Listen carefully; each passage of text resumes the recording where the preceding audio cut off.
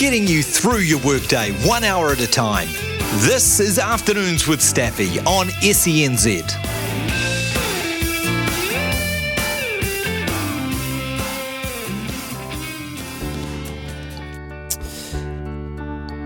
Just before we get the show underway, I just wanted to share something with you because it is said we don't talk about grief enough. It's said we need to talk about loss and anxiety. So I'm telling you something that happened to me over the weekend, and I'm telling you this hopefully to help you all out there. And just as importantly, I'm doing it for me because there is the old saying that a problem shared is a problem halved. I woke at 6:30 on Saturday morning and checked my phone as I do every morning, and I'd received a text message from a friend in London telling me one of our closest friends' wife had passed away. This in itself was a shock. I phoned our grieving friend, but he did not answer. I tried again an hour later, still no answer. Then I saw his daughter was online on Facebook Messenger, so I sent her a quick message of support. Immediately she phoned me and we talked for just under an hour. That hour phone call would be one of the most heartbreaking calls I've ever had. I learned that not only had this wonderful woman that I've known for 30 years passed away, but it also seems she took her own life. She leaves behind a husband, 2 children, and 4 grandchildren.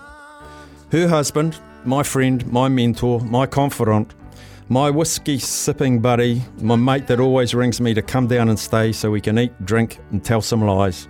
He's a shattered man. His family is shattered. His daughter shared with me the story of rounding up her kids from school and going round to Nana and Granddad's to talk about something sad. Where's Nana? Why won't we see Nana again? All the while the adults stayed strong in the presence of the kids because they thought that's what they should do. My mate, who has always called me Stanley, I never knew why, but I liked it. He was the guy that mentored me in my first ever job. I was the fresh-faced 18-year-old, looking a bit overawed with my first steps into adulthood. He was the mid-30s, charismatic, hilarious, inclusive man that cared about everyone.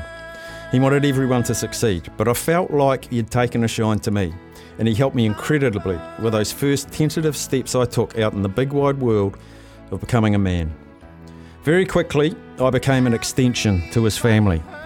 I would go to his kids' ballet recitals, basketball games, school plays, and my favourite, it was babysitting his kids so he and his wife could go out on a date night.